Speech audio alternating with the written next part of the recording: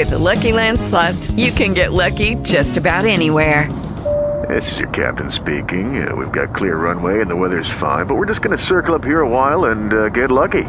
No, nothing like that. It's just these cash prizes add up quick. So I suggest you sit back, keep your tray table upright, and start getting lucky. Play for free at LuckyLandSlots.com. Are you feeling lucky? No purchase necessary. Void where prohibited by law. 18 plus terms and conditions apply. See website for details. Talk shoes. Recorded live. Hello, everybody out there. It's Knack News, episode 2. I'm your host, Nick Durst. My co-host this evening is JT Brown. JT, how you doing tonight? Hey, Nick. Thanks for having me on. And for those of you that follow us on social media, JT's at SI_sports, and I'm at Nick_Durst. Busy night for us tonight. We're doing this recording on Wednesday night. Right now it's 9 o'clock, and we just did another show, 8 o'clock, for another website. So if you're listening live right now, we thank you for that. If you want to give us a call, give us your opinion on anything we talk about tonight, or just ask us anything, dial in at 1-724-444-7444. Then enter the call ID 140618, followed by the pound key. John, we got some big news for the listeners out there, and for those of you listening on the podcast, we thank you for that as well. Tomorrow night, Thursday night, we have a huge guest on the show. Big Mongo, the youngest Mongo. It's Mike in New Haven. He calls in. Mike Francesa posts his videos of himself on his YouTube page, Mike in New Haven. He's coming on the show tomorrow. So if you do have any questions that you want us to ask him, you can either call in or tweet us at Nick_Durst and SI_sports. So, John, you looking forward to that interview tomorrow? Absolutely. So as far as Mongo Nation goes, the only people I've really spoken to, obviously John Jaschemski went to high school with him. I guess he's sort of a Mongo Nation representative. But Leslie's really the only other Mongo that I've ever really communicated with. Ooh, I guess, what's that guy's name? Our House? House, he posts the videos, yeah. Yeah, him too. But, for the most part, Mongo Nation is really just, I get most of my Mongo Nation fun from the actual Mike Francesa show, where they call up to get yelled at by him. Well, that's exactly what Mike in New Haven does, so we're going to have a great discussion with him tomorrow. And as John alluded to, Mongo Nation. So later on tonight, he's going to give you guys his Mongo of the week. Well, let's go through the rundown here tonight of what we want to be talking about. Of course, we're going to be talking about Super Tuesday. We'll quickly go over the Oscars, talk about Fuller House hitting Netflix, as well as some spring training talk. And the Mets, that is the New York Knicks, maybe some other basketball on there, the Golden State Warriors. So it's really going to be a great show tonight. And once again, if you're listening live, we thank you for that. You got to call in 1-724-444-7444. Enter the call ID, which is 140618, followed by the pound key. And if you're listening to the podcast right now, we thank you for that as well. So, JT, you recently launched a new company. Why don't you give our listeners a little bit of a background on that? On what now? On your new marketing company. Oh, the new company. Oh, yeah. So me and my buddy Brian, we decided to start our own marketing company. So a little background. I'm a digital marketing manager. I work in higher education, student acquisition. But essentially what I do is I manage paid social, Google AdWords, any type of paid analytical customer acquisition. And my buddy Brian is in business development. So I do a lot of freelance work, or I used to before, my recent promotion. And my freelance work would be a small business, say, a nightclub or a bar. They need a website built, and they need social media, and, they don't really know how to link stuff. So what I would do is I would create them a website, and I'd SEO it so that it would come up for Google. And, if they had a little bit of money to spend on some search, we would do some search advertisements that are geolocated and, persona targeted. Anyway, I had 5 or 6 clients. And then, it's kind of hard to do it as a freelancer. So me and him were talking about it. He has some connections as well. So we decided to start our own little company. he actually had his own company called Brycells. His name is Brian. So we kind of spun that off of, and that's like there's a real long name, but it's really BMM Solutions. BMM stands for Brycells Mitosis Marketing, but BMM is sort of like the acronym that we're going with. And you can check out that website. It's a great website, www.brycellsmarketing.com, and of course on Facebook at BMM Solutions, Brycells Mitosis Marketing Solutions. There's some great, crazy stuff on there. And you guys even made a T-shirt. So if you're looking for that, eventually you can use the promo code something to check that out and buy it. But let's get right into it here. Super Tuesday yesterday, Trump killed it. Now, how much do you think that has to do with the ringing endorsement of Al Sharpton saying, if Donald Trump is president, I'm leaving the country? Yeah, so if anyone actually does follow BMM on either Twitter or Facebook, I've been sharing and posting. And the reason is I'm sick and tired of the fact that if you have a political opinion that's not, super far left, you have to hide it. That's bullshit. And I think Donald Trump's really thinking that is, listen, Al Sharpton he's a dummy. He's just been, he doesn't pay his taxes. He's a criminal. He's a race baiter. He starts shit. That's all he does. He's basically an ambulance chaser, except instead of ambulances, he's chasing race. As to the idea that he'd leave, see ya. There's been a couple celebrities, quote unquote, who've said this. The most recent one is Miley Cyrus. See ya. Listen, fucking Hannah Montana. No one's gonna cry a river if your weird fucking ass leaves. I'm sure. Whoopi Goldberg. I mean, these crazy people, for the most part, are saying, "Oh, Trump wins, I'm leaving the country." Well, a lot of these people, America doesn't like, so it's even more of an incentive to vote for Donald Trump. What I find hilarious about this whole thing is just the nonsense. All right, Al Sharpton, give me a legitimate reason why you hate Donald Trump.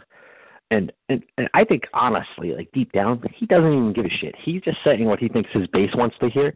Because it's a political thing. Even though he's not elected, it's still a political thing for him. So, there's actually, if you Google it, there's pictures of him, Donald Trump, shaking hands and whatnot. Donald Trump's giving a lot of money to his charities. And now that it's the cool thing is to not like Trump. Right? But listen, Trump is a genius. The guy, he's getting free media from the left and the right. They're hanging on every word he says. If you look at how much every campaign spent, he spent the least. But you hear about him every single day. He's great at manipulating the media. He just says things the way that the guy is. He's reframed every insult that ever came at him and spun it into something good. It's insane. The guy's a master. At Trump University, he should teach a class called reframing insults, because he's got insults that he changes the insult into you talking about a success of his. It's really astounding. And the fact that these celebrities are talking about it, he loves that. Now we're talking about him. That's it. And if anyone doesn't know this by now, you can't stump Trump. You can't stump him. Can't throw these things at him. He's got a rebuttal for everything. And many times in politics, it just comes down to who is the best speaker. And if you could speak poetically or very clearly, get your points across, oftentimes you do end up winning. On the other hand, though, Hillary Clinton has she's been winning too over Bernie Sanders. She isn't always that clear, but Democrats like her. It's pretty crazy how there aren't even that many Democrats running. It's just Clinton and Sanders. I think Martin O'Malley dropped out because he was polling at 0%, even though he seems to me like a better option. I actually kind of like him. Me too. But what is your take on just the fact that the Democrats really don't have many candidates, and they're just very strong set in the fact that we want Hillary Clinton, and that it looks like it's going to be Hillary Clinton. Who do you see that she would be her running mate? I would love it if she ran with Bill de Blasio somehow. I know Bill de Blasio, even though the the piece of shit that he is, he's not well known enough outside of the tri-state area. She's going to take someone from the, establishment. I would say probably, someone like, Joe, obviously not Joe Biden, but you know how Obama picked Joe Biden. He's this lifelong senator. He's really big in the establishment. The difference is, I think deep down people we could talk these issues until our heads spin, but deep down, we're drawn to certain people as leaders, and it's still like that primitive nature of us, the alpha male, and if you're charismatic and likable, people are drawn to you. So, for example, I don't like Obama particularly. I don't like his policies, but you can't argue that the guy is not charismatic, and you can't argue that he's not likable. He's very likable. He's funny. He's relatable. He's playing basketball. He jokes around. He's on SNL. The guy is very likable. He's very electable. The same thing with Bill Clinton. Bill Clinton did a lot of things I didn't like, politician-wise, but I understand why he was elected. He's charismatic. He takes over a room. He's, larger than life. Hillary's not like that. Hillary is like a stick in the mud. She's unrelatable. She's like the Hillary robot. She just panders to whatever the room says, and if someone, throws her off course, she just, completely stumbles. She's not likable. Bill's he's playing the saxophone, he's pinching girls' asses, ha, ha, ha, ha, ha. Even though that some of that behavior is reprehensible, he's likable. Even George W. Bush, people hate George W. Bush. The guy's likable. He's throwing out first pitches. He owns a baseball team. Oh, shucks. I used to have a problem with cocaine. There's stuff about him that makes him human and makes him relatable and, is charismatic. Donald Trump absolutely has that. Donald Trump is extremely likable. And, I think part of your... Donald Trump's a rock star. And that's the rock star appeal. And then as far as his running mates is concerned, I think it's coming down to two people. It's going to be either Chris Christie, who gave him a ringing endorsement, basically laying it out there saying the main objective here is to make sure Hillary Clinton is not president, and Donald Trump can make that happen.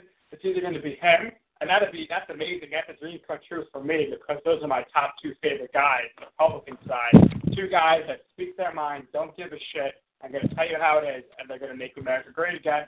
Or it's going to be probably John Kasich to get the Ohio vote. What do you think about that?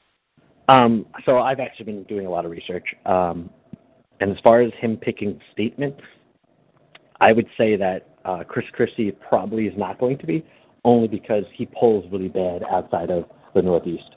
So, and word on the grapevine is that they're gearing him up to become Attorney General, which actually works out perfectly, because that's something he's really suited for. He's a really great attorney, and he's a really great lawbringer. John Kasich, I really like. I think he's a really, he's a good politician. He's really good in economics. He's been staying along because, it's probably a sworn down conclusion. He just knows that no matter who it is, he's probably going to be the vice president. Well, yeah, he has a really good track record. His economic growth is very good. He's not the most charismatic guy, but he's relatable. He's sort of like a broken record a little bit. He says the same thing a lot of the times. So, he's not going to take over the room the way Trump is, but he's established, and he doesn't have any skeletons in his closet. He's very much the Republican Joe Biden. He's been in politics. He's been in the party. It's sort of like that. There's actually, I thought that he might actually end up taking the female governor of South Carolina, but recently she's come out and bashed the shit out of Trump, so I guess she's kind of out. Nikki, whatever her name is. And then I'm also reading that, this makes sense pretty much because he's a really brilliant surgeon. Ben Carson might become the Surgeon General if whoever the Republican Party nominee is. So he actually recently, I think he suspended his campaign today, unless that was a Ted Cruz fucking ploy. But I think he opened a lot of eyes. He's sort of what we need right now, and I really like Ben Carson. He did say some crazy stuff about the fucking, about the pyramids and about the Bible and stuff. So he's a little crazy. But what I think what politics needs, and never mind politics, what I think leadership needs We need smart, successful people who are smart and who are driven, and not people who are just good deal makers. And, like, the idea behind Ted Cruz and all this other nonsense, like, you're shutting down the government? Oh, but we stopped Obama from doing X, Y, and Z. Who gives a fuck? Why are you shutting down the government, man? Government workers need to get paid. Like, they have families. They got to feed their kids. Mm-hmm. Who gives a fuck about whatever the hell you're trying to stop? So, I think that the political game, and I this is going to sound crazy, so stay with me for a sec. Donald Trump, with all his, you fired nonsense, he actually does bridge the gap between Democrat and Republican quite well. Yeah, he's more in the middle than he is really as a Republican. So just transitioning here, we do have a caller on the line, so let me put him through. Caller calling from New York City, New York. Caller, what's your name? Where are you calling from? This is Brad Ballin, Brad Popkin. Brad, welcome back to the show, Brad. And for those of you who don't know, Brad has joined our website, knickknacknews.wordpress.com. He's going to be doing some writing in regards to basketball and MMA. Is that correct, Brad? Yes, reviewing everything basketball. All right, and then, Brad, before we get to whatever you want to talk about, just to give everybody out there an idea about, who Brad is. Yeah, he loves basketball, he loves MMA, he loves rap music, but what he really loves is Chinese food, and oftentimes I see him going in and out of Peking Taste. So I'm just wondering, what's your go-to order when you go get some Chinese food? Well, it's funny you should say that, yes. So Peking Taste, great Chinese restaurant, my go-to spot. It would have to be, since I'm trying to eat healthier, admittedly, steamed chicken and broccoli. Definitely the dish that I have to have. Chicken and broccoli. I kind of thought you were a chicken and broccoli guy. JT, what's your go-to meal at a Chinese restaurant? I think I'm a General Chow's, but sometimes pork fried dumplings, depending how I'm feeling. Can't go wrong with that. I like chicken and cashews, chicken and broccoli. So what's really good is Grand Marnier shrimp. I don't know if you guys ever had that. It's like a big-ass fried shrimp, and it's just delicious with the sauce they put in it. And as far as soups go, I usually get the wonton egg drop mix. Can't go wrong with that. So, Brad, welcome to the show. What would you like to talk about tonight? Well, I've got my list of power players in the NBA so far this week, guys that have stepped up for their team and taken the reins, just completely turned in outstanding performances. I'd like to go over that in addition to handing out, a performance of the week that is the worst. And it may surprise you, or it may not. All right, so we got to have, let's start off. Let's hear Brad Ballers of the Week. Take it away. So, my first baller of the week, and I should mention beforehand that my criteria for this was winners. So most of these basketball players have won, turned in great performances. So we'll start off, Damian Lillard. I'd say he's one of the more underrated point guards in the league, doesn't get enough recognition, but you kind of see that from guys who play in Toronto or in Portland, just, places that are, far off, in the States.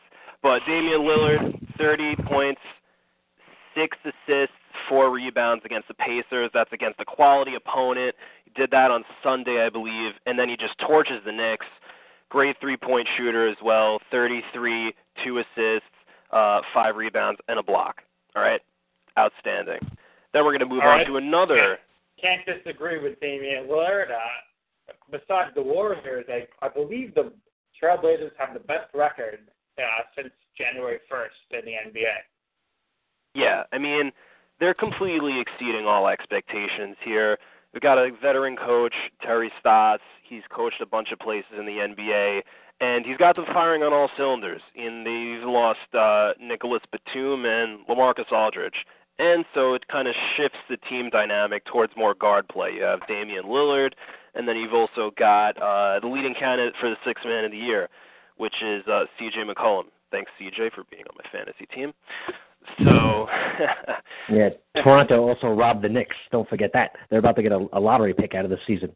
Oh, man, yes. The Knicks are a complete disaster. Yeah, it's a good thing we got Andrea Bargnani for two first-round picks. Oh, what a trade. Yeah, thankfully we can kiss Grunwald goodbye. He's long gone. And then I'm going to let you continue your list, Brian, but what is up with Kurt Rambis and Phil Jackson? Let's sign Jimmy Fredette to a 10-day contract. Let's get blown out in every game he plays, and let's play him for a total of 4 minutes.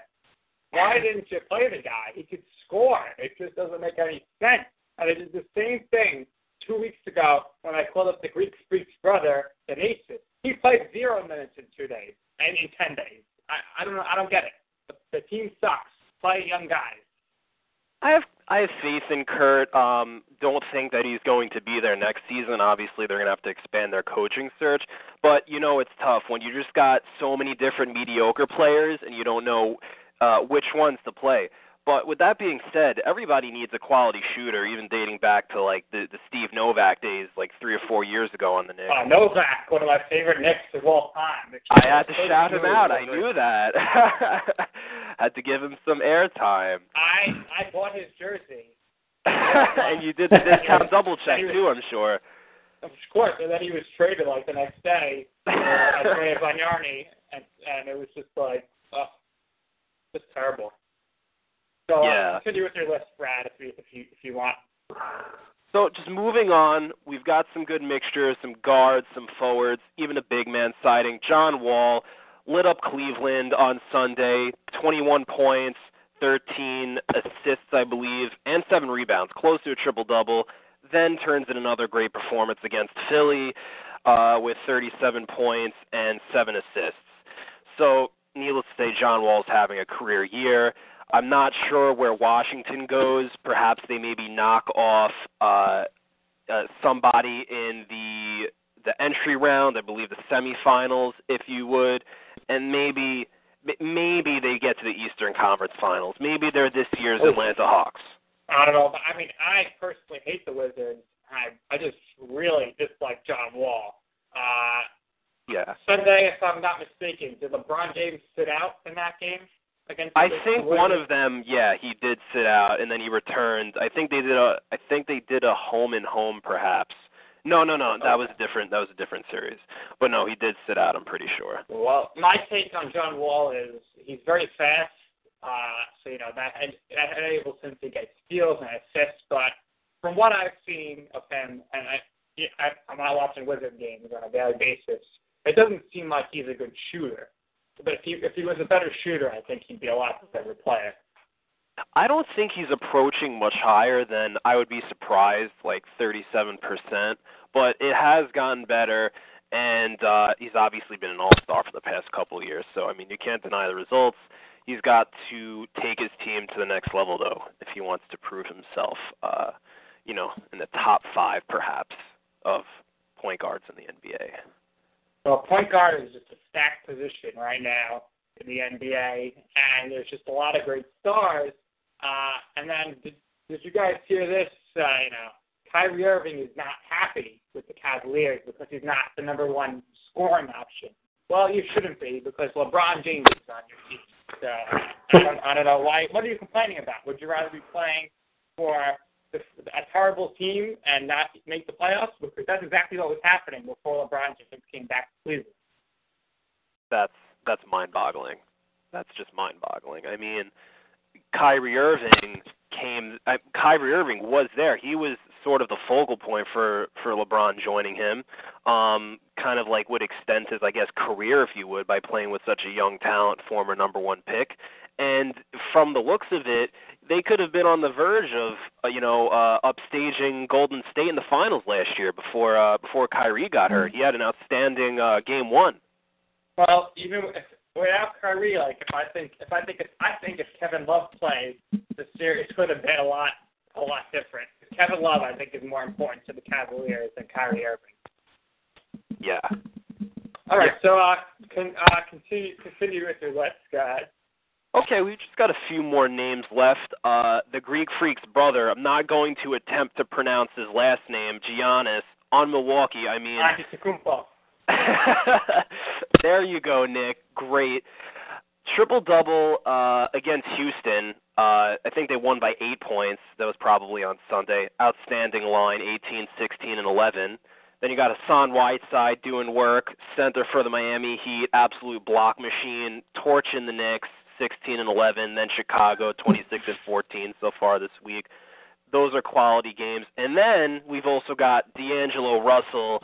I believe he was the number 2 pick, correct me if I'm wrong, but 39 points, 8 3-pointers against the Brooklyn Nets, albeit against the second worst team in the Eastern Conference. But come on, you got to hand it to him. He's turning it up. I believe he has 22 points, or at least over 20 points in his last 2 games before this 39-point outburst. So he's starting to come along, prove his worth. Still kind of a backcourt committee there with him and Clarkson, but you know, it's a good sign to see for the Lakers, who are, you know, admittedly, you know, one of the worst teams in the Western Conference. I wish the Lakers nothing but the worst of luck for the next, 50 years. I can't stand the Lakers, and that's probably because I hated Shaq. I really hate Kobe Bryant. And Kobe Bryant should realize that the team sucked the last, 4 years because of him, because of his salary and his ball hogginess, and no one wants to play with him. That's why they couldn't get a key free agent the last few years, because no one wants to play with a ball hog like him, who only shoots the ball and won't pass. I don't know if you guys know this, but he is the all-time leader in missed shots. Oh, nice. I don't know if you know this. He's also very pushy if he wants to have sex with you and you say no. Oh, Colorado, yep. That's another reason why I don't like Kobe Bryant. He's just not a good guy. But Brad, continue with your list. Go ahead. Well, that is all I had for Brad's Ballers of the Week, the stars this week who chipped in outstanding performances. As far as one of the worst performances, well, maybe I could just go with the New York Knicks overall, if we could continue our hate machine on them. I mean, did anyone see Carmelo get stuffed by the rim on a dead ball? Did anyone see that? Yeah, that was right before he yelled at a fan to go get their money back and to blame Dolan, not himself. I didn't watch the game because the Knicks are unwatchable. But didn't that happen after the ref already blew the whistle, so he was pulling up, and that's why he was stuffed? Because I thought that happened not during a play. Am I wrong about that? It definitely happened on a dead ball, and he just goes up, and Carmelo's not known as a high flyer. He's a scorer, gets denied by the rim, falls flat in his ass. I mean, that could be not more telling of the New York Knicks season, just completely a crapshoot. And we knew that going in, you know? You know, Carmelo Anthony is by far the epitome of what's wrong with the NBA. The guy has all the talent. Brad, you set up JT on this one. He's going to be going off. I hate Carmelo because if you watch the guy play, he has all the talent in the world, but he'd rather smoke weed and eat Oreos. There's a reason why his body doesn't look like the way LeBron's body looks. He could be LeBron, but he's lazy. He doesn't give a fuck. He's worried about nonsense bullshit. The guy's never been out of the second round. He scores because he shoots all the fucking time. Sometimes it goes in, sometimes it doesn't. He ran D'Antoni out of town. He ran Lynn out of town. He's ran 3 fucking coaches out of town. When are they going to realize that the common denominator here is fucking him? He can play defense. He has been to the Western Conference Finals. Yes. And, I know you hate the guy. Fine, you hate him. But the Knicks, without him, would be so much worse. And that would just give the Raptors a better draft pick. And they'd be looking at Ben Simmons right now, the Raptors. But I'm fine with that because winning 32 games in the league it's worse than being bad. I'd rather us suck for the next 3 years and rebuild this team. But why suck if you don't have draft picks? You should be getting in the playoffs, the draft picks. Yeah, but you're not going to – this team isn't getting in the playoffs. And if it does get in the playoffs, I actually went to one of the Knicks playoff games against the Pacers where they got fucking slapped around because when you play iso ball against good teams, they go, oh, we're going to take Carmelo out of the game. Good luck, everybody else. And you get fucking J.R. Smith, thug ass, fucking tripping people, tying their shoes together. J.R. Smith is the worst. I couldn't stand him as a Knick. I mean, I would equate Brad's play. Brad plays like J.R. Smith sometimes. Like, he just gets in this mindset where he's like, I'm going to shoot. And occasionally, Brad will just go off. He'll be making all these shots in a row. But once that happens, Brad's like, I'm not passing the ball, so I'm just going to keep shooting. Now, obviously, Brad's not as bad as J.R. Smith. J.R. Smith would just, shoot the ball no matter what. The thing that annoyed me the most about J.R. Smith is, there'll be a few seconds left in the game or a quarter or something. Obviously, you want to be going to, Amari or Carmelo Anthony. But no, J.R. Smith would always bring the ball up, from half court. He's not the point guard either. Why are you bringing the ball up? And then he was not, under any circumstance, passing the ball. You knew he was shooting the ball. And 9 times out of 10, because one time when he first was in the Knicks, he made a game-winning shot. He would miss the shot. And what's ridiculous about J.R. Smith is that just recently he said, I don't like the effort of this team, about the Cavaliers. Who is he to speak? About, unless he's talking about the effort put in, in the nightclubs afterwards. He shouldn't be talking about the team's effort. Yeah, J.R. Smith has no ground to stand on. My problem with J.R. Smith is very similar to my problem with Carmelo. If you look at the guy, he has all the tools. He could be a great player in this league. He could be really similar to, Damian Lillard. The problem is he loves smoking weed. He loves hanging out with Rihanna. He loves all that other bullshit rather than basketball. Because in this league, there's no parity. So if you're not on one of these 5 good teams, fuck it. Might as well smoke a bunch of weed and go to the nightclub because if you do make the playoffs, you ain't going anywhere in it anyway, so fuck it. But it's insane. He's on a team with LeBron. He can go win a championship. He just doesn't want to because he doesn't give a fuck. Yeah, and just going back to the Knicks, the Knicks downfall started as soon as Rasheed Wallace retired. They just needed him. He held the locker room together. That team was great with better leadership. Him, Canby, Kurt Thomas. That made Carmelo have to be the leader. And Carmelo's not a leader in the locker room. Not at all. That's exactly what he needed. And if you look back to the season, Melo's first season, he was very good with the team. Why? Because Chauncey Billups was the leader. He was there. He was great. But in the Knicks, they're just retarded. They were like, you know what, Chauncey? Let's get rid of you. We have no point guard. And let's bring in Tyson Chandler so he can average 2 points and 4 rebounds a game and get 2 blocks. Didn't like Tyson Chandler at all. And once that happened, they said, you know what? We got to bring back Jared Jeffries. And Jared Jeffries came back. Jared Jeffries is best known for, having the ball go off his head and then getting an assist for that. And we're going to remember in the playoffs, he couldn't pick the ball up off the ground, threw it under his legs for a turnover, and the next season was over. That's how I'm going to remember the Jared Jeffries days. But Brad, we want to thank you for calling in and talking basketball. The guy in the chat room who said the dude shitting on JR is a bitch. Thanks for that, but you know what? I'm not a bitch because I'm just talking the truth. J.R. Smith is awful. Everywhere he's gone, he's lost. So I think I'm justified in shitting my head. Brad, before you go, real quick, just give us your opinion on J.R. Smith. J.R. Smith? Well, he's hit more than one game-winning shot. I can attest to that for the Knicks. I will say that. But admittedly, the lack of effort there, shot selection is obviously not there.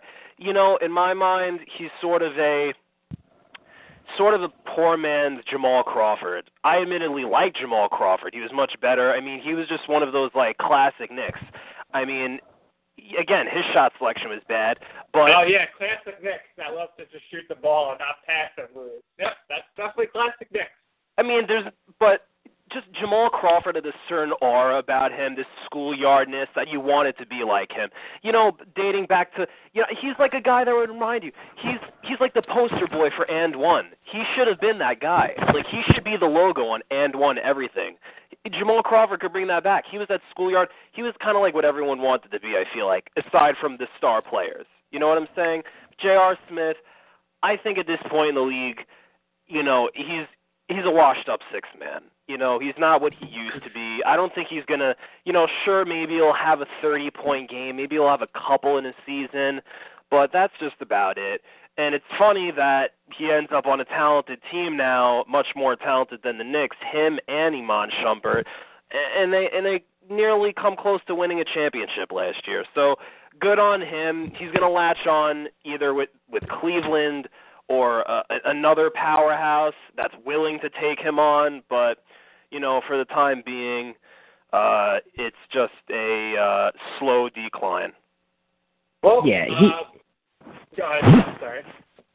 Just more J.R. Smith hate. The guy, what makes it so upsetting is if he wasn't talented, you can kind of wash this all away.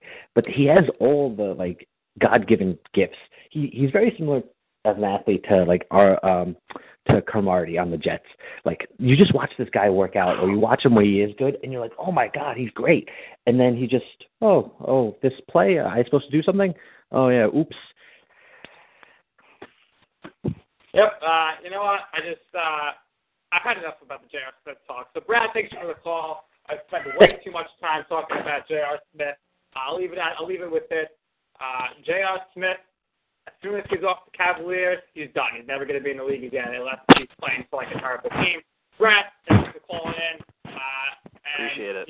Feel free to call in tomorrow's show, or we're going to have a show obviously on a weekly basis. But thanks for the time, everybody. Look out for Brad's articles at MMA. He gave his UFC predictions for the big fight this weekend. Check him out. And, of course, check out Brad on Facebook as well. Thanks, Brad. Thank you, guys. Take it easy. Oh, my goodness. All right. Too much time talking about J.R. Smith. J.R. Smith just was probably my least favorite Knick of all time. He's just represented everything that was wrong with that team and the collapse where he elbowed Jason Terry against the Celtics for no reason. He was suspended, and then they lost to the Pacers. But the Knicks that year, tell me if you disagree, they should have beat the Pacers and been in the Eastern Conference Finals against the Miami Heat. Oh, absolutely. You got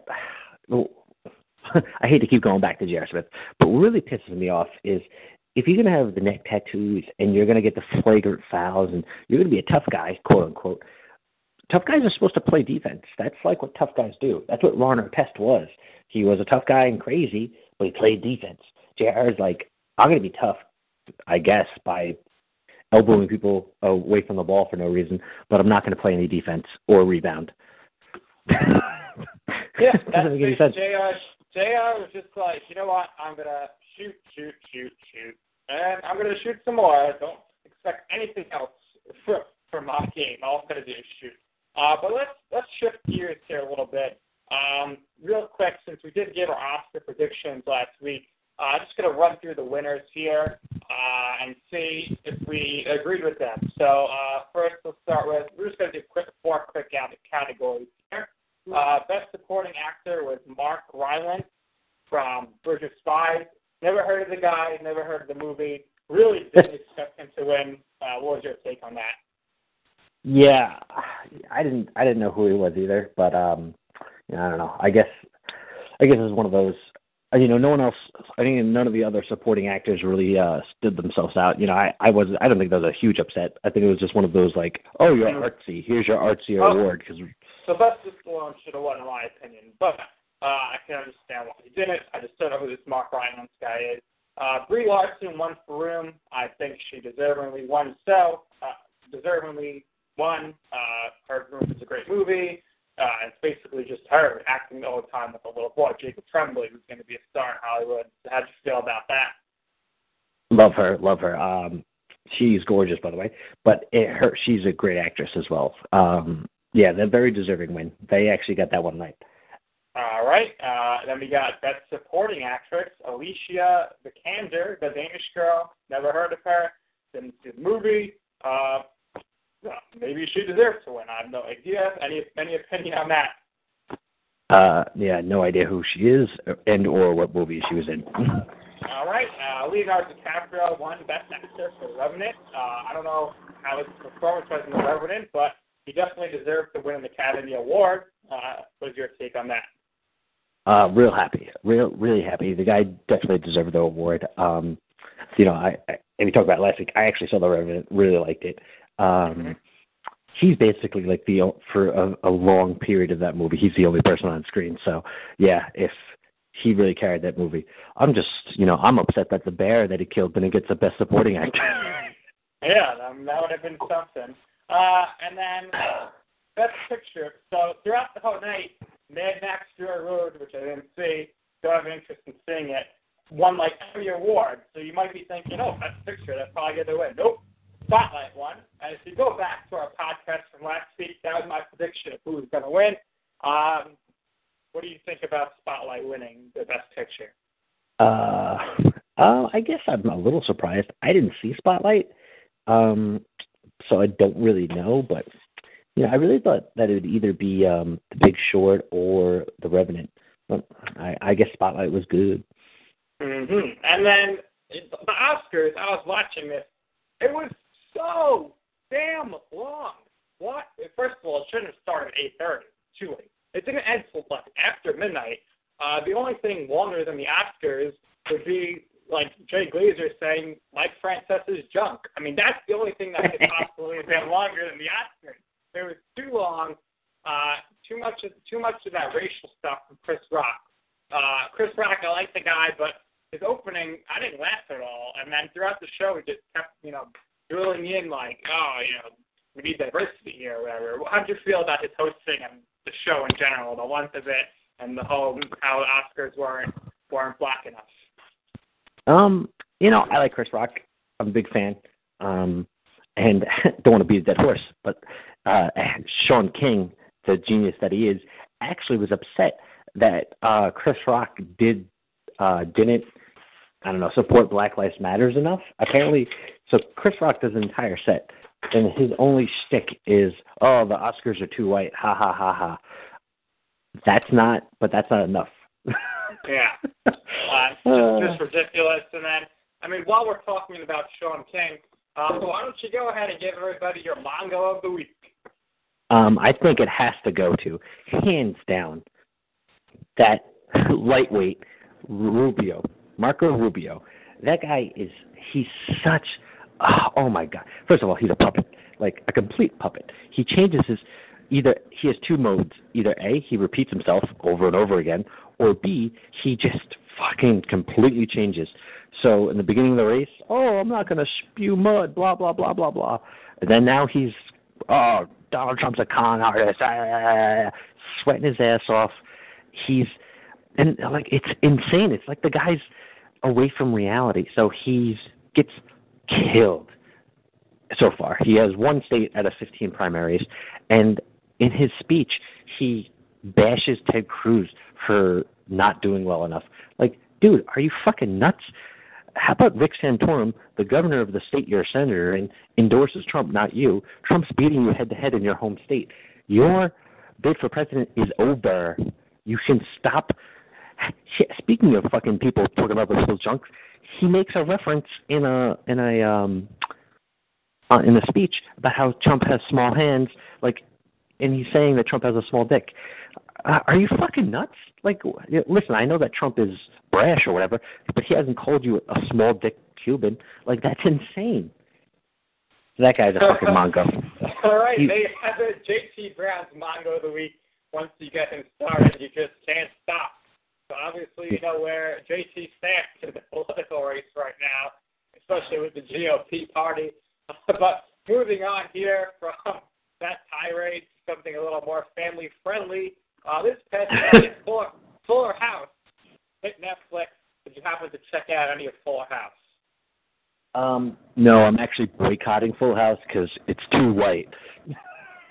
All right, well, if you check out the Netflix series, it is nothing like the original show. There are many funny jokes and puns there. There's even Donald Trump references. So, nice. One of the things that was very well crafted, written-wise, is they were like, it's reunion in the first episode. So Stephanie walks in. She's like, "Where's my little sister?" And they're like, "Oh, Michelle, she's busy running her fashion line in New York, so she couldn't come here." So that's a shot at the Olsen twins. Then later on in the episode, a young girl on the show, she said, "Oh, I just got my first designer dress." And then her mother, who is Andrea Barber's character, Kimmy Gilbert, she says, "Yeah, it was a Mary Kay and Ashley Olsen line. And for the price, no wonder why they wouldn't go back to acting." And there's just so many shots at them in the show. They would break the fourth wall, look at the audience. Now, my biggest complaint would be in the first episode, it's a reunion episode, and all of a sudden Bob Saget's character, Danny Tanner, he's married. All of a sudden he's like, "Oh, hey, Mrs. Tanner, time to go." He gives her a kiss, and they leave. I'm thinking, they got to address, how did he get married, or, when did he meet this lady, whatever. And I'm waiting and waiting and waiting. The lady never made another appearance from the show. So why even say that he got married? It didn't make any sense to me. And then the last episode was a reunion episode again. Uncle Jesse and Aunt Becky are renewing their wedding vows. So the whole family is there, except all of a sudden their kids aren't there, but their kids were on the first episode. And Bob Saget's not there. Danny's not there. That just doesn't make any sense. But the show has been renewed for a second season. So I would recommend checking it out, though. There is some good fun moments and good shots at the Olsen twins. But, it wouldn't be a proper show here without us talking a little Mets baseball. Spring training kicked off this week with games yesterday on Tuesday. And tomorrow, the Mets play their first spring training game, and this Friday, their first televised spring training game. And I'm very much looking forward to it. What are your expectations for the Mets this year? My expectations are they better win the World Series. I'm actually going to hedge my bets a little bit. So I'm actually going to Vegas next week with my business partner, Brian. And one of the things I'm excited about doing is I'm going to gamble on the Mets-Yankees spring training game. How cool is that? But as far as the season goes, I think the Nationals are going to be much better this year. They got a new manager. They're healthy. Their roster is very good. The idea that they're going to just fall off a cliff and the Mets have this Division I already is I'm a little hesitant. I like the lineup. I like our starting pitching. I love our starting pitching. But our bullpen outside of Familia is questionable. And, this lineup is one injury away from being not good. If David Wright gets hurt or when David Wright gets hurt, you rotate people around, and now all of a sudden our lineup, isn't that great. If Duda goes 2 months without getting a hit, like he does every year, that's a problem. And, I think we're going to miss those 200 hits from Murphy. I know that he was a pain in the ass and did some crazy base running stuff, and, he would make a blunder in the field every so often. Yeah, crazy base running stuff. He won us a game against the Dodgers in the NLDS by going from first to third on a steal because he saw no one was covering third base because they had the shift. So his crazy base running won us the game, won us the series. I'm a big Murphy fan, and it's a rule of averages. The guy was very, you got to give him this. He wasn't lazy. He was definitely always trying. But, the Mets are going to miss him. And I know that we replaced him with Neil Walker, and their numbers are very comparable. But the difference is Murphy could play third and first, and he's a left-handed bat that hits 200 hits every single year. You take that out of your lineup. And Murphy's an all-star. Murphy is an all-star. Absolutely. So, what I think Met fans forget is before that Cespedes trade and, all this good stuff happened in the playoff run, and, that's all we really remember. Remember that terrible lineup that we broke camp with last year? Who was the best hitter in that lineup? Daniel Murphy, and he's gone. And, we're one or two injuries away from John Mayberry Jr. being our fourth hitter. That kind of lineup all over again. That's scary to me. It's very scary. Well, the thing is, if the Nationals got Cespedes, they were the favorites to win the division because they took the Mets 3 and 4 hitter. But so the Mets really, if they didn't have Cespedes right now, I would say the Nationals are going to win the division. And the major issue, as you alluded to a minute or two ago, is Lucas Duda. He might hit 25 home runs, but he's going to hit them in bunches. He's going to hit like 10 home runs in a week or two. He's going to strike out a bunch. He's going to ground into a million double plays. He's not going to play that good of defense. And the problem is, he's supposed to be batting fourth. He's going to be the protection for Cespedes without Murphy there. It's not going to be pretty. And hopefully, they do decide that when Duda is sucking like he did throughout the whole playoffs when he got like 2 hits, that they sit him down and play Flores. I know they're going to say, Flores isn't exactly a first baseman, but the thing is, Flores can definitely hit lefties. He's got power, and I'm pretty sure he can throw the ball from first base to home plate, something that Lucas Duda cannot do in Game 5 of the World Series. This is a real concern, and, I know the Met fans are just appeased because we signed Cespedes. I am happy we signed Cespedes too. But, you got David Wright playing third base, Mr. Glass. He is always hurt. He's going to miss a month or 2 months this year. It's going to happen. The guy is, chronically injured. It's a shame because he was one of my favorite baseball players, but he's always injured. We got lightning in a bottle last year from a lot of different guys. The idea that we can just bank on that again is unreasonable. Curtis Granderson is 37 or 38 years old.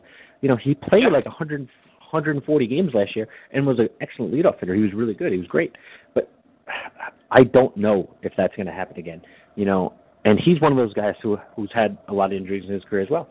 So just say we lose Granderson and Wright, which is very likely, very, very likely. Not for a long period, not for the whole season, but for a month.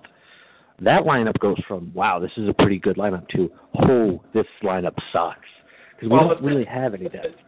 Exactly. And you know what? I really wanted the Mets to got Todd Frazier in the offseason, New Jersey guy. And the White Sox got him for basically nothing. The Reds are having a fire sale, and Frazier could play third base and first base. I would have, had him play first, said, sorry, Duda, or whatever. Or you could have had him play third and move right to first base, which I'm pretty sure Wright is athletic enough to play first base. And you got Frazier there, who is going to hit you 30 home runs no matter what, increase the depth. And also what they should have done, really, that would have just been like, wow. Even though we just got suspended today for 30 games, they could have got Aroldis Chapman for nothing. And you could have had Familia and Chapman at the end of the bullpen. That would have been lights out. Met fans don't want to hear this. They're in very much denial. But at this point in his career, David Wright is not an everyday player anymore. He's not good. He's just not. I know that he's, a career Met and blah, blah, blah, well, blah, blah. When he plays, he is good. But he's injured. Yeah. But when he's playing, he's always batting 300. Yeah, no, the guy can still hit. He has the skills. It's his body that it can't hold up. And unlike other sports where you can sort of like duct tape yourself together for that one football game, baseball isn't like that. It's a marathon. It's 162 days. So being good in spurts, there's a place for you, but being every day, we need someone who's going to bat third. We really should have. I'm a big proponent of this. Listen, there's no salary cap. We could have spent as much money as we wanted. We should have signed Murphy, and we should have signed Murphy for this reason. When Wright does get hurt, because he will, you're going to have to play somebody at third base. And if we don't, and we didn't sign anyone, it's going to be fucking Eric Campbell again. And that's what the fuck. It's going to be Wilmer Flores. But they should have signed Murphy for his versatility. And Murphy is very good. Now we got Neil Walker. He's a good second baseman. I'd rather have Murphy because, like you said, he's more versatile. He's going to hit around 300, and he gives it his all. Walker's defense is not that much better. But what I will say about Neil Walker is when you compare his career numbers and last season numbers to Jason Hayward, who just got paid so much money, Neil Walker's numbers are so much better. So I don't understand why the Cubs spent all that money on Jason Hayward. That was a bad, a lot of people don't want to say that, but that was a bad signing. The guy is basically a flop. He was projected to be Michael Trout, and he's not. He has a big, big hole in his swing. And, he sort of has the Lucas Duda yips, where he'll go a month without getting a hit. So, the guy's really talented, but, I'm not paying for that. Wilmer Flores at third base, that's not it, because the guy can't play third. He doesn't have the arm. He didn't have the arm to play shortstop last year. In reality, he's a second baseman. I guess you could move Cabrera to third and then play him at short. Well, the plan is for Neil Walker to play third base, and then Flores to play second base. But Neil Walker has played like 5 games at third base. I don't know why they think that he's going to be able to play third base easily. Yeah, they really should have made a contingency plan. They're banking a lot on. I don't know why they could have just re-signed Juan Uribe. Juan Uribe is a great clubhouse guy. He's a great pitch hitter. He plays multiple positions. In a pinch, he can still play shortstop. I like Juan Uribe. They really should have brought him back. They should have brought him back, but somebody who they're probably is not going to be back with the team, and might be released after spring training, is one of your favorite, I'm quoting using air quotes right here, Mets, Ruben Tejada. He might be done. How do you feel about that? Yeah, sorry. Bye, Ruben. See ya. Listen, I know he broke his leg. I feel bad for the kid. I know that the Mets handled him terribly. They force-fed him at the major league level. But here's the thing. He's not a plus defender. He's a average defender, so he's not Ray Ordonez. You can't carry his no bat because he's a plus defender. He's not. He's just not. He's fat and out of shape. I hate that. Like, listen, if you're not going to – Big Papi could be fat and out of shape because the guy hits fucking 60 extra base hits and 30 home runs every year. If you don't do that, you got to come fucking in shape. So he's in terrible shape. I hate that. We've given him 500 at-bats 5 years. The guy can't hit. He's a bum. Well, I just really wonder who will be the backup shortstop now. Obviously, it'll be Flores, but if Flores is playing, second one day or third, there's no backup shortstop, really. They need to have someone else.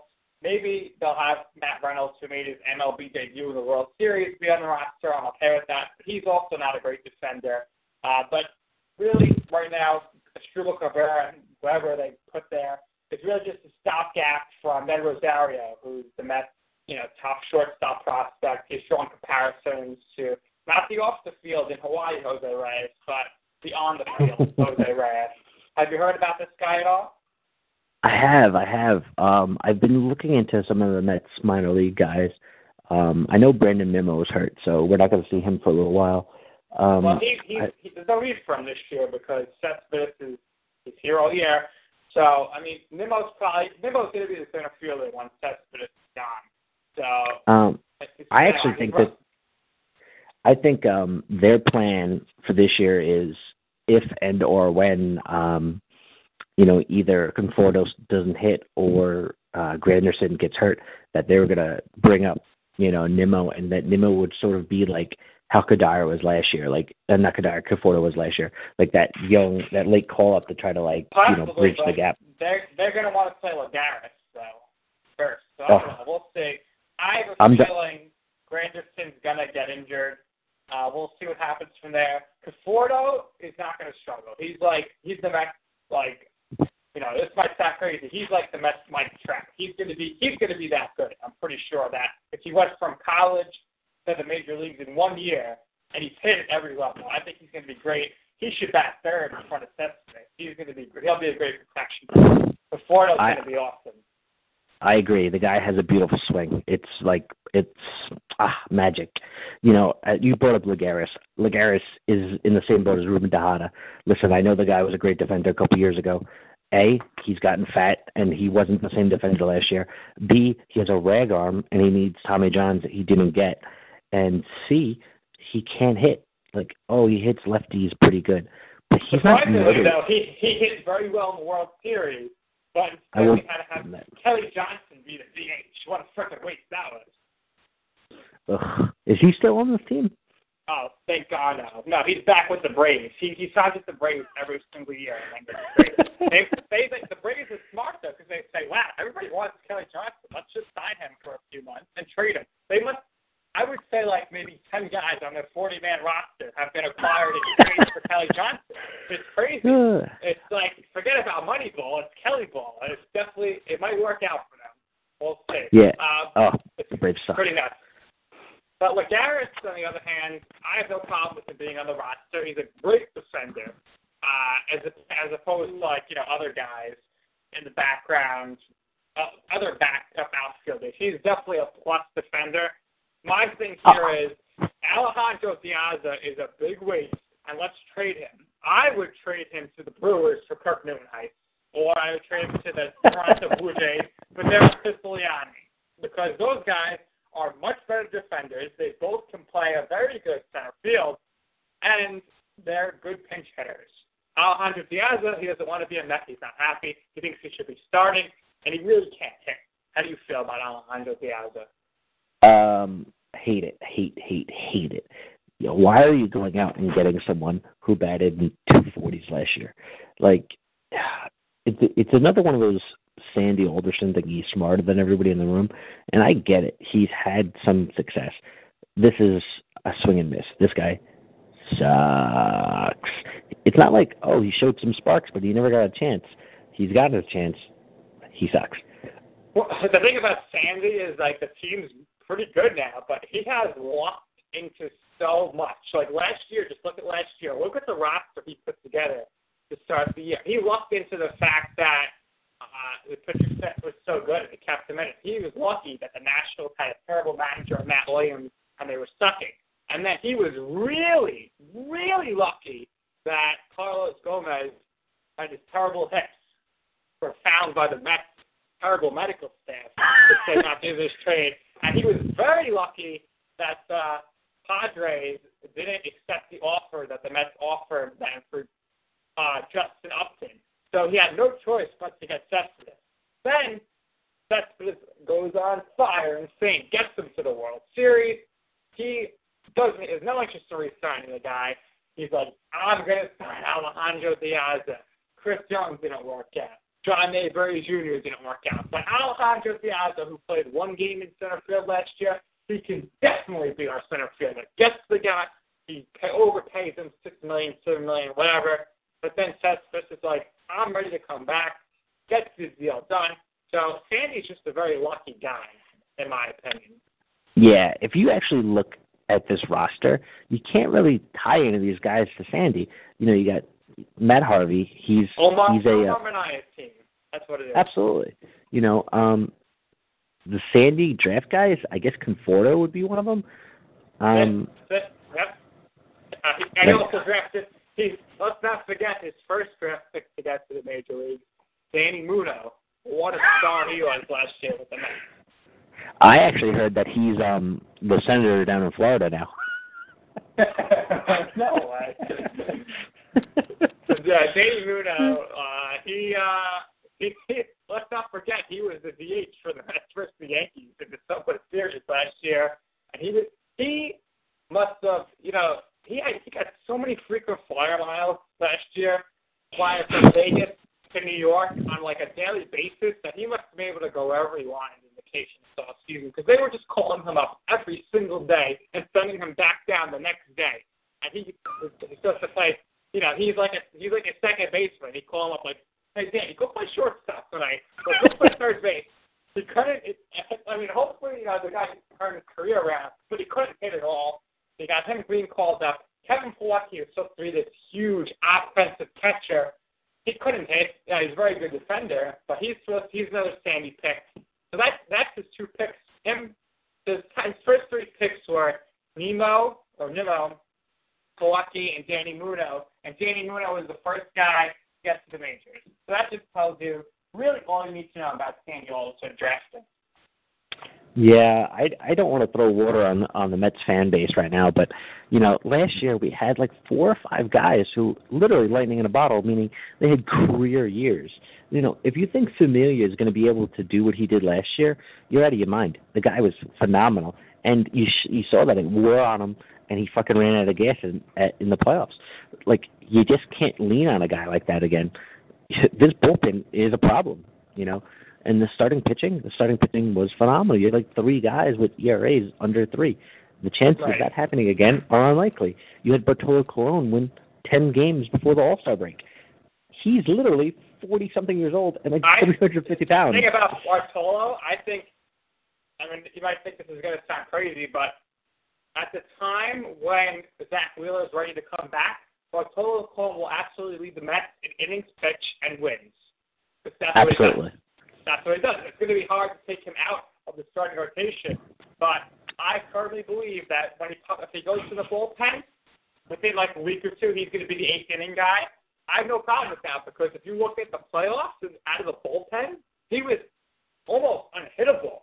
And it's so crazy to think that. So I'm very happy with Bartolo being back. Very glad he took a discount when he was able to come back. How do you feel about Bartolo being back? Completely agree. This is what Bartolo Colon is, and this is why I love him. He's consistent. You get the same thing from him, and I love that. The guy is not afraid to throw. He's not trying to strike everybody out. He's just trying to eat innings. I'm going to give you a guess on what Bartolo Colon's numbers are going to be at the end of the year. He's going to have 12 wins with 8 losses and a 3.85 ERA, because that's what he does every year. And if the Mets hit a little bit, he'll have like 15 or 16 wins. It's insane that he just does it every year. He's like a machine. And because he throws so many strikes. And he'll have some saves this year. He's in the bullpen now. I think I'll have a few saves. Our bullpen is a problem, and I was sort of hoping that Mejia would come back and contribute. But apparently, what an idiot. Yeah, apparently not. He's so dumb. I would have brought back Clifford because there was no market for him for a while. He had some struggles near the end, but he was very good for most of the season. I think we will hopefully, saying I'm going to have to be forced into doing this by the fans, we'll make a trade around the deadline for some sort of reliever. And that's the only weakness right now is the bullpen. But it's been a great show. We want to thank everybody for listening live, or if you're listening to the podcast, thanks for that as well.